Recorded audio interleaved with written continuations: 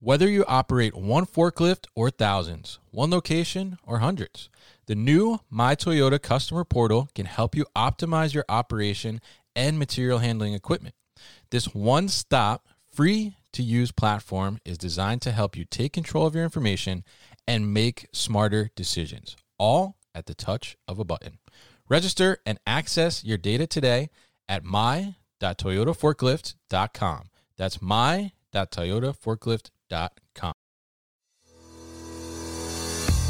With e-commerce off the charts, many small and growing warehouses are asking, how can I get ahead when my warehouse is barely keeping up? The answer is future-ready warehouse tech from Zebra Technologies. Warehouses can simplify and upgrade all processes, from automated inventory management to hands-free picking, with Zebra's tailored, scalable mobile solutions. They're simple and intuitive. There's never been a better time to upgrade for success with Zebra. How can your warehouse get ahead? The answer's in black and white. Get the answers at zebra.com/theanswer. That's zebra.com/theanswer.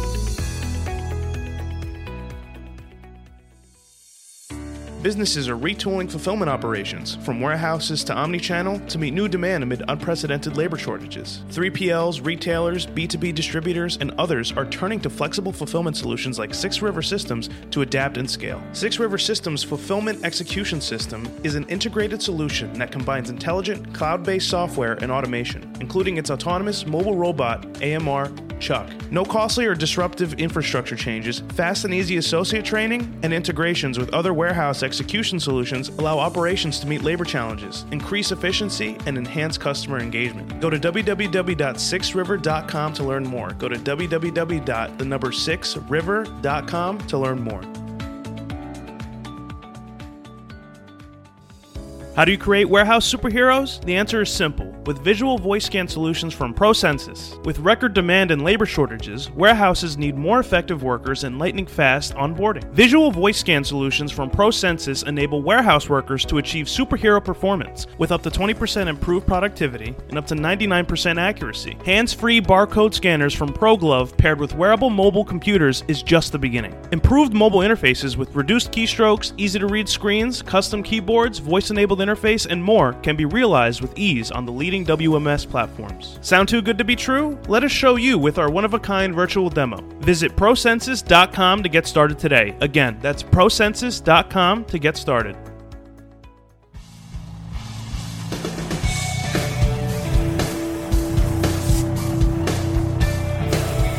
The New Warehouse Podcast, hosted by Kevin Lawton, is your source for insights and ideas from the distribution, transportation, and logistics industry. A new episode every Monday morning brings you the latest from industry experts and thought leaders. And now, here's Kevin.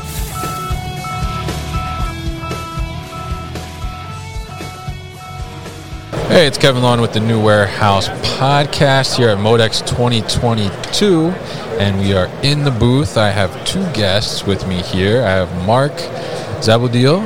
There you go. I got it. And Matt Warner. So Mark is from MJ Holdings. He is the COO there, and we have Matt, who's from Manat Global. He's also the COO there. So we got a couple of COOs in the booth here, and they're customers actually. So we're going to talk to customers from Alpine Supply Chain Solutions, and they're going to tell us a little bit about their experience. They both recently went through major projects, and they talked about it here at Modex actually earlier today in a session with Alpine. So I guess, Mark, why don't we start with you? Give us a little bit of background. You know, what's your company? What is it you guys do? And then we'll talk to Matt on his. Great.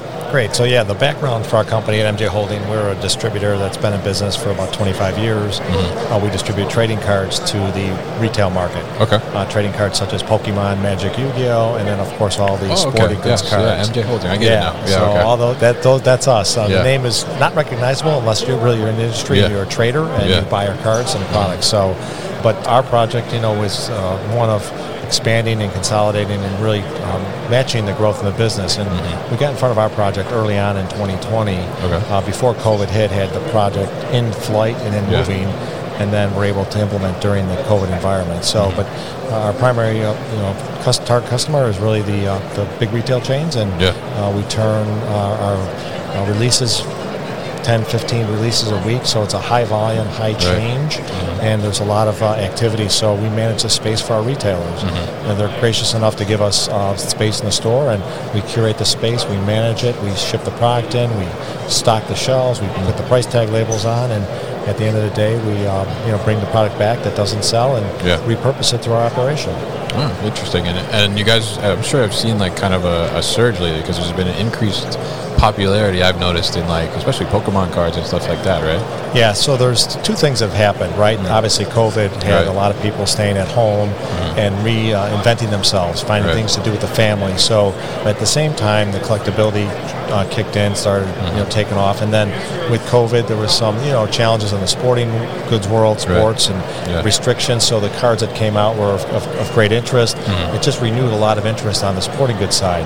And then obviously with Pokemon, a lot of folks playing with their kids, learning the game and enjoying it, but the manufacturers also really looked at a different strategy. And Pokemon, they viewed it as a game, and they changed their strategy in late 18 and 19 and made it more about the collectability as well.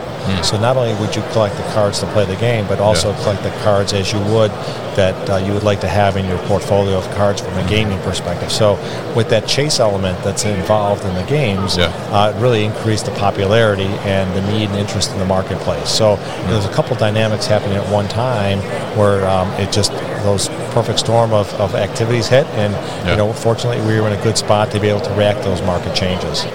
Yeah, very interesting, and I've certainly seen the kind of the spike in popularity as well, so it's interesting, and we'll get into your project in a couple minutes here. So let's hear from Matt. So Matt, tell us a little bit about your business and what it is that you guys do. So again, Monate Global, we operate today in 8 international markets. Here in the U.S. is our corporate mothership here in South Miami. We predominantly are in the beauty and wellness industry. We got our start just under 8 years ago, so we're relatively young. Fresh. We sell premium hair care products, so shampoo, conditioner, and treatment products. We also recently got involved in the skincare industry as well, and recently wellness. We distribute our products through these 8 countries, and we do it through a network marketing model or a direct sales model. So we have literally hundreds of thousands of ambassadors, market partners we like to call them, who represent our products to our customers or their customers and sell them directly to them person to person or through social media. Very interesting. And so, obviously that's been a big thing too as well, especially from the social media influence aspect. So I guess talk to us a little bit about your project. So we're here talking and kind of representing Alpine, like as we mentioned, and obviously you guys are here because you've done projects with them, right? So Matt, tell us a little bit about your project and kind of how Alpine helped you do that. Sure, thank you. It started for us early 2020. Similar, COVID changed our world. Yeah, interesting time, right? Monate had great momentum going into 2020 from late 2019. Continually saw great growth, organic growth, but then COVID hit. We had such a great online presence in social media that when all of a sudden people started to shut down things in March of 2020, we began to see our sales go off the charts because people now couldn't go to grocery stores or they didn't feel comfortable. But we had a great brand presence, so we started seeing our sales take off through momentum of online sales. We're basically B2C, so we ship our products directly to our consumers, right to their door.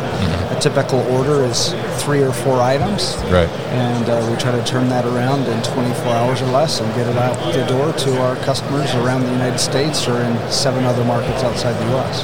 All right. And what about you, Mark? What was your kind of challenge when you head into this project? So I joined MJ Holding about 5 years ago, and I come out of a high volume distribution business in the food industry, very consistent patterns, you have ebbs and flows. And when I transitioned over to MJ Holding, I realized that the service model and the activity levels for our products and getting in the market was significantly different than a typical distributor would have. All distributors have ebbs and flows and volumes, and their business changes, right? Peaks and valleys, seasonal adjustments. But ours is really driven on releases. So you get a block release for Pokemon, a new Panini release for its Chrome basketball card. And those releases are significant volumes and ups and downs through the business, right? So you get this big release, you're shipping 15,000 stores to arrive on a Wednesday. So the volume that goes through the distribution center needs to be planned out, not only planning from an execution or shipment perspective, but from a storage perspective. You'd bring in, several hundred pallets of a product.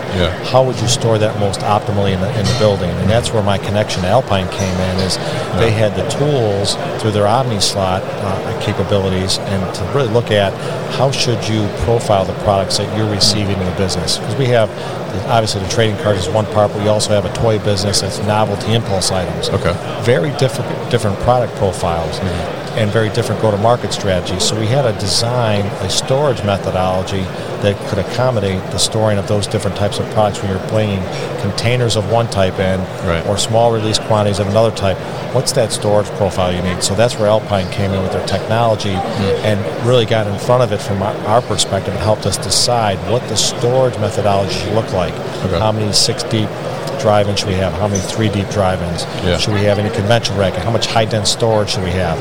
They profiled all that for us from a storage methodology, and it enabled us to order the product that we needed to slot the warehouse from a storage perspective.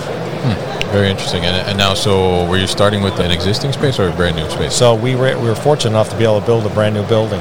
So again, getting in front of that from a standpoint of laying the building out, optimize the space, 36-foot clear building, 360,000 square foot footprint, and then we also decided we wanted to put a mezzanine in above the dock area to accommodate our reverse logistics program.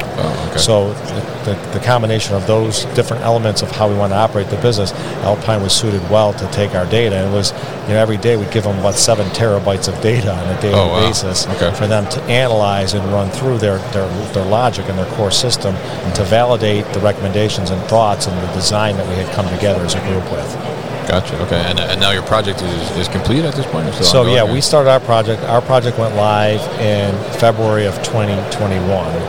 And again, we started earlier on the receiving piece in our business, but it started in 2020 going to bricks and mortar. And then we've been operating the building since then and have had a lot of learnings. But from a storage perspective, spot on from a storage methodology. Everything that he suggested is worked out exactly the way we needed it to for the building, and we haven't had any reason to change from a storage perspective and what the recommendations were. That's very good to know. And so talk to us a little bit about the compare and contrast kind of the beforehand to now the current state. What kind of improvements have you seen in efficiencies? So again, we were operating out of 4 buildings, consolidated into one. And again, you take advantage of the cube density, went with a 3-level pick module on the shipping side, but that gave us the floor space to increase the density in the building. And when you go from all conventional rack storage, multiple handling of a pallet, you'd have entire aisles of one type of product. It just wasn't an efficient storage methodology. With a conventional rack, you're leaving more aisle space open in your warehouse, right? You have more footprint of space for travel path versus storage. So by going with 6 deep rack, and we would go with even 6 deep back to back. So you're having 12 pallet positions. In a typical warehouse, you may have 4 aisles in that type of storage methodology. In this one, we've got 2. So you pick up that cube capacity and density. So the optimization of the storage allowed us to hold more pallets in our building, lessen the dependence on outside storage, bring everything internal to the warehouse. And then from a handling perspective, reduced our cost of handling, inventory accuracy, shrink, write-off, all those types of inventory variances really went away because we're able to get one item, one location, and therefore the integrity of our processes stood up much better than they had when you're running a different type of storage methodology. Very interesting, and I always think it's very interesting to see, what was the previous state to the current state. It sounds like you guys have really improved the efficiency with Alpine's help as well. So Matt, what about you? How did Alpine kind of help you guys to get to where you're at now? Great question. So early on in 2020, as we started to see the growth take off, we involved them in, similar to what Mark said, really helping us understand our business through data. They're very good at doing storage capacity analysis, throughputs, and with all that data, they're able to help us see where we were and where we could be. It would provide a lot more efficiency. So at this time, we were fastly growing outside of our own warehouse. We knew we had to get more space, so we had to immediately go and find some additional storage space. With their analysis, they helped us see how much space we would need. We saw that in a 5-year time frame, we were currently sitting at about a 60,000 square foot active warehouse, and within 5 years, with our projected growth, we'd need about 300,000 square feet. Oh, wow. So in our model, we needed to get more space immediately. Absolutely, yeah. So we secured a new headquarters in the Miami area, and they immediately helped us understand with our data what we could do in that 160,000 foot square warehouse. And we decided that we would do primarily that would be our international focus. And phase 2 would be a new facility in Dallas. Because most of our business is in the United States, 80% of our current revenue. So we would set up a Dallas hub for our U.S. operations. Miami, Florida, which is close to our manufacturing, would be ideal for our international B2B replenishment. So we set up a killer high-density racking situation in Doral in the Miami area. And then we also added a pick line there as well. A highly automated pick line that would serve the East Coast of the United States, where Dallas would serve the Midwest and even the West Coast if we needed to. So from where we were to where we are today, night and day difference with the storage type analysis that Mark was referencing. The same footprint, had we done it without Alpine's help, we would have put in about 5,000 pallet positions in the same footprint, whereas today we're going to have 9,300, so 9,300. Wow, it's almost double with that's the high capacity racking. So we're super happy about that, and we're very excited to see phase 2 go live here in the summer when we go live with a pick-to-light system engineered and helped through the Alpine Technology Group to help us implement that. We expect to see savings of 50% improvement on our pick line technologies. Wow. All right. Very interesting stuff. And it's great to hear the stories from both sides and hear how the contrast from the previous state to the current state and how Alpine kind of helped you guys get there and do that kind of thing. So I want to thank you guys both, Mark and Matt, for stopping by the booth and talking to us. And we'll put more information about Alpine on thenewwarehouse.com as well. And it sounds like you guys would give them your thumbs up, right? I would say. Absolutely. Two thumbs up. Okay. Great. All right, great. So Mark and Matt, thank you so much for stopping by the booth, and I hope you enjoy the rest of your show. You've been listening to the New Warehouse Podcast with Kevin Lawton. Subscribe and check us out online at thenewwarehouse.com.